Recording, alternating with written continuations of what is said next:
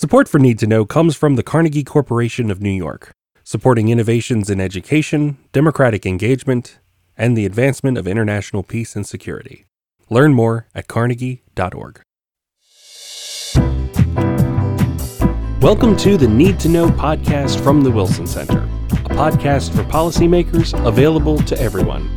Always informative, nonpartisan, and relevant, we go beyond the headlines to understand the trend lines in foreign policy.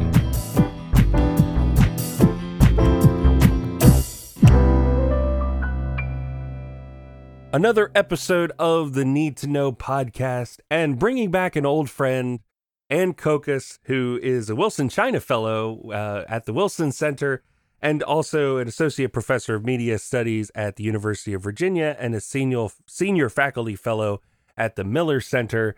And with so much going on in recent days that we keep hearing about China and its influence in media and celebrity culture, with her media studies background, I wanted to bring her back. Ann, welcome back. Oh, Aaron, it's a great pleasure to be back. Thank you for having me. Well, I always enjoy talking to you, and your research area is so interesting to me. And if listeners are just now getting tuned into the Need to Know podcast, you can go back to one of our very first episodes, which is actually our most listened to episode, which is China dictating what we see at the movies. We've also done an episode of Is China Dictating What We See on TV? And we've talked a little bit on these issues, but China has a outsized influence in American media culture that I think a lot of people don't realize. And I guess just by way of refresher, could you just give us a little overview of that?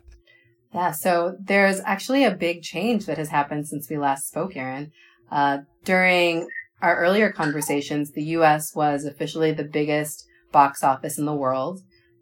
As of 2020, that changed. So China is now the world's biggest theatrical box office, meaning when movies debut, it's more important for them to have big numbers in China than it is for them to have big numbers in the United States. It looks like that trend might continue through 2021 because of the slow reopening of theaters here in the U.S.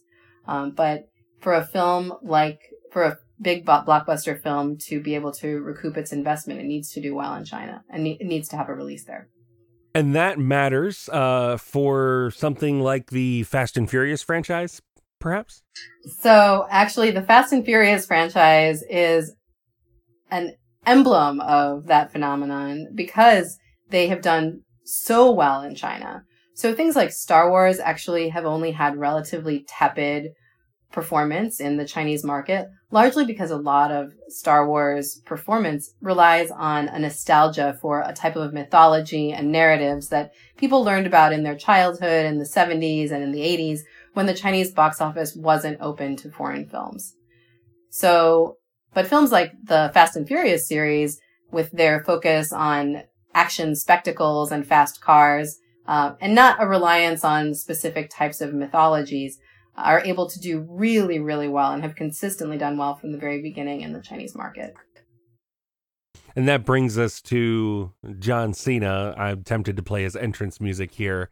So it seems like there was quite a faceplant here from John Cena on the issue of Taiwan. And I'm sure most of our listeners probably know what's going on, but tell us what prompts celebrities like this to have these kind of backtracks. We've seen this in the NBA. We've seen this among movie stars and other celebrities where there's some sort of faux pas about China that's come up, and then they seem to be forced, it seems, to apologize and make good. So this was a really, really interesting circumstance where in Mandarin, John Cena mentioned that he was very excited that Taiwan would be the first country to see to see F9. Now, there are a lot of different ways that this went wrong. First of all, he referred to Taiwan as a country in not just a public broadcast, but in a public broadcast in Mandarin. So this hits on a wide variety of different issues. So first of all, the question of Taiwan sovereignty, which I am sure that the F9 and the Fast and Furious series did not want to weigh in on, but did inadvertently. Second, this could then be immediately shared and reported on Chinese social media and in the Chinese press without translation. So had he said this in English, it probably would have been an issue, but it would not have immediately blown up. But because he said it in Mandarin, it became a huge issue. Now, the fact that John Cena can speak Mandarin well enough to give a press conference in it indicates how much of a priority it is to be able to perform well in this market. So it's clear that the guy was really trying. I think somebody's tutor probably got fired after this event, but learning a language does not school you on the geopolitics, though. No, it does not. So what was China's response to John Cena's speaking in Mandarin and calling Taiwan a country? So, I mean, immediate condemnation. And there's also the threat that the film won't be released in the Chinese market, in the mainland Chinese market. Now, was that an implicit threat, or was there actually a threat to remove F9 from being released? Or do we know? From what I've read so far, it's more of an implicit threat, but things have been removed from the Chinese market for far, far less. And we've talked before about China's ability to, kind of get past the censors, right? If you want this movie to be shown here, you can't show this scene of Shanghai with laundry in the alleyways, and you'd have to change characters so that they're not Chinese, but maybe be Celtic or something like that. We've had those discussions before. Yeah, absolutely. And when we talk about censorship in China, the kind of first thing that comes up are the 3 T's. So that's Taiwan, Tiananmen, and Tibet. And John Cena successfully hit on one of the 3 T's, which are one of the things that kind of almost guarantee you at least additional official attention, if not complete abolition. So we've seen this too with other celebrities, but there is he apologized. John Cena apologized. And now there's a backlash in the United States of, why are you groveling to the Chinese? This seems to happen over and over again. There's a recognition that celebrities are doing this, but it doesn't seem like anybody's really catching on that there's a pattern here. Yeah. Well, I think that the important part is to separate this out a little bit. So U.S. celebrities are beholden to other markets, not necessarily to other governments. However, those markets are beholden to their governments.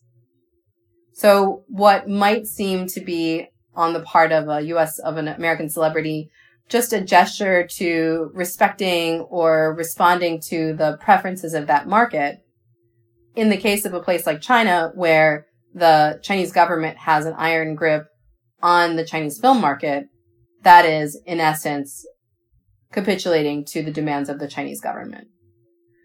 Whereas in other places, if John Cena was making a response to a public criticism in France or in Germany, this might be a popular response in order to just address the questions of the market or popular preference. But that's not the relationship between the market and the state in China. So the Chinese Communist Party is causing very capitalist decisions to occur.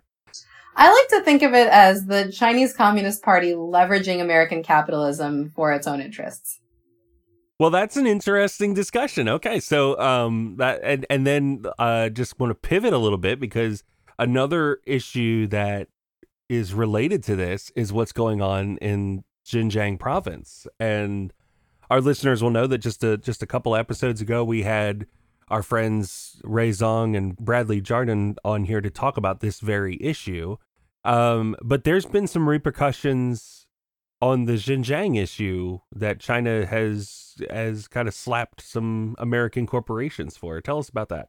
Yeah, so I'm actually not sure if H&M is based in the US, but they're definitely they might be. But in any case, H&M was a kind of big big recipient of this attention when they spoke out about production, about Xinjiang, and then all H&M stores were removed from the Baidu mapping service in China. So you couldn't find a H&M store by using a map, the major mapping app. So this would be like our Google Maps or yeah, Apple Maps. It would be like if Google Maps took all H&M stores off of the grid, and you could only find it if you knew exactly where the store was. So it's kind of a type of Chinese cancel culture, but done with the collaboration of the government and the tech industry. And of course, with the wonders of Google, I could see that H&M is actually a Swedish company, but Western nonetheless. There has been this sort of coalition of Western push on Xinjiang and attention that's been placed on it, which has caused the Chinese to kind of do their own goodwill tours of, come see the factories. And, of course, they're heavily monitored, and they've got a minder that goes through. But at the same time, you have this other approach that they're taking, which is essentially cancel culture, like you say. Yeah, so this becomes really interesting because it directly impacts the market access for these firms. And again, related to the Taiwan issue, we saw that when Delta and Marriott listed Taiwan as a country or as its own independent market separate from the PRC, they also faced pushback and inaccessibility of their platforms until they backtracked. So it's not just about media; it's also about kind of any consumer goods that might have a big market in China. You got to testify on these issues before a House committee just a few weeks back, right? So I testified in the Senate Finance Committee, and we talked about some of these issues as well. The challenge that U.S. companies face with regard to corporate censorship in order to access the Chinese market. And I like to think of this as kind of the monkey with his hand in the grate problem, right? So there's this old parable about the monkey who has his hand in a grate, and there's something very appealing, like a banana or some kind of treat at the bottom of the grate, and he's grabbing onto it. And when his fist is grabbing onto the treat, he can't pull it out, so he's stuck. If the monkey let go of the treat, he could pull his hand out. The challenge is for a lot of U.S. companies is they're like that monkey with the hope of accessing the Chinese market, and the tantalizing growth, the robust potential for financial return lead them into a position where they're kind of trapped by their own interests, and also trapped by the pressure from the U.S. stock market to continue to grow their markets. Right. This is the same story we've heard for centuries, really. That is when you've grown as much as you can in the West, you start looking elsewhere, and there's only one way to look. And when you do things like testimony and talk to policymakers, members of Congress, etc., are they understanding that this dynamic exists between U.S. and China beyond the normal U.S. competition like we heard in the president's speech a few weeks back, but that this dynamic exists? And is there anything that can be done about it? Well, I think the challenge is that members of Congress and their staffs and regulators realize that this is a feature of American capitalism, this ability to go abroad and to build new markets, and that a lot of these companies and their economic success feed back into the domestic economic growth in the U.S. The other challenging issue is that a lot of companies with large presence in China are major campaign donors. So it becomes difficult to push back on their income generating opportunities in the Chinese market. So there are things that we could do in terms of prohibiting market access or, creating different standards for how companies could engage in or what they can and can't do globally. But the problem is there are really big financial incentives on the other side. So I think that there is broad bipartisan awareness of the challenges being a part of the Chinese market creates in terms of questions of censorship, questions of IP transfer, questions of empowering the Chinese government by giving it access to American corporations, the data of American firms that can then be used to develop both advanced commercial and military products. But those are all counterbalanced by the fact that it's the largest market in the world for most of these products. Well, it's a fascinating situation. I always love talking to you about it, and I think that whenever these kinds of things pop up, it's always a pleasure to have you on. Oh, well, it's a pleasure to talk about it. And I just want to take a quick shout out to say to John Cena that I really appreciate his effort to learn Chinese, and I hope it doesn't dissuade other people from trying, because as a former Chinese teacher, it was kind of heartwarming to see him try. Unfortunately, the outcome was probably not what he hoped for. Well, if John Cena is listening, please email me at needtoknow@wilsoncenter.org. We'll be happy to have you on the podcast. We'd love to do it. Me and Ann can do a little roundtable discussion with you about this challenge that you've had. But until then, we certainly really appreciate Ann Kokas's insight on these issues, and we will certainly have you back again. I think you're one of our recurring guests, and I think that there's definitely an interest in your work and research because it's unique, I think, in the academic world. You've written a couple of books on this, and I think you have one that will hopefully be out soon too. So yeah, we're really happy about that. We'll have you on when that comes out for sure. That would be amazing. Well, that gives me incentive to keep working on it, to keep revising and making it better. So, Aaron, thank you so much. It's been a pleasure as always to talk with you.